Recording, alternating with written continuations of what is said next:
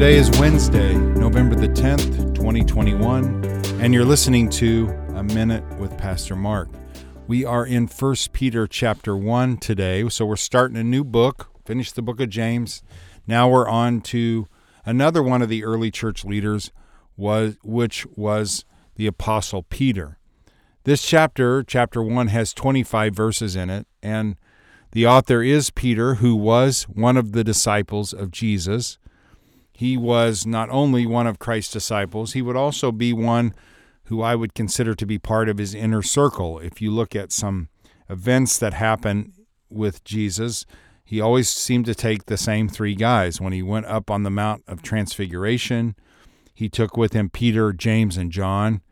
Also, when he went into the Garden of Gethsemane, he took Peter, James, and John. And this is the same Peter that the night that Jesus died betrayed him 3 times, just as Jesus said he would do. And because of his betrayal, he kind of gave up on his ministry, so to speak. He went back to fishing, and Jesus, after his resurrection and before his ascension, actually went and found Peter and commissioned him back into the ministry and challenged him to build his church, as the gates of hell will not prevail against it. So this is who is the author of this book, and he is writing this book to Christians who are suffering persecution. He's writing this book to encourage them to stick with their faith, to not give up. He's trying to build up their hope, and that's what you see at the beginning of this chapter. For example, verses 3 through 5 say this: "Blessed be the God and Father of our Lord Jesus Christ, who according to his abundant mercy has begotten us again to a living hope through the resurrection of Jesus from the dead, to an inheritance incorruptible and undefiled and that does not fade away, reserved in heaven for you, who are kept by the power of God through faith for salvation, ready to be revealed in the last time." So what he's trying to do here is build up their hope. You can do a lot of things in life if you have hope that things will get better. You can endure a lot of things if you know that things are going to change in the future. And it's easy, though, when you are suffering, to lose hope, to give up.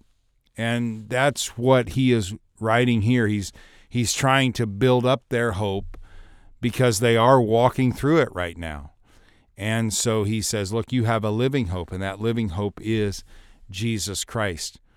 He reminds them again that, not again, but he reminds them, as other people have, as James did, and as Jesus did, and as Paul did, that your trials are doing something good in you. They're purifying your faith.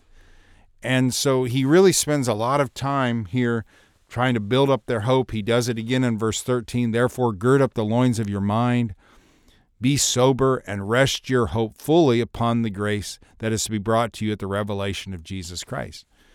Really, everything starts, so to speak, in our mind, and he's challenging them to gird up the loins of your mind, to not allow things to come in there, to things to dominate our thinking that are not true. And that's really what he's challenging them to do here.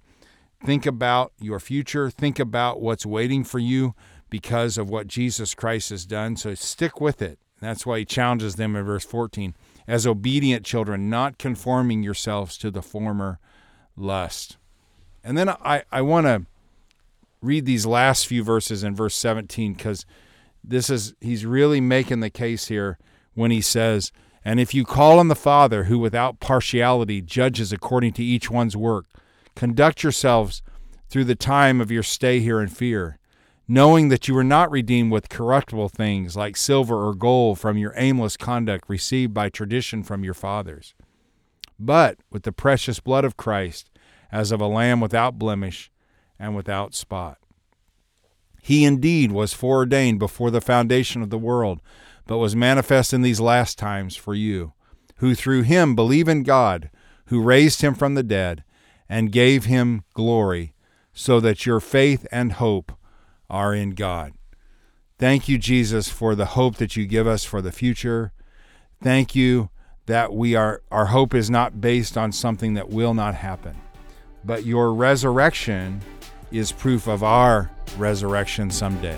So we rest in that, and we're grateful for that. Help us to keep our minds right, even when we walk through difficult days.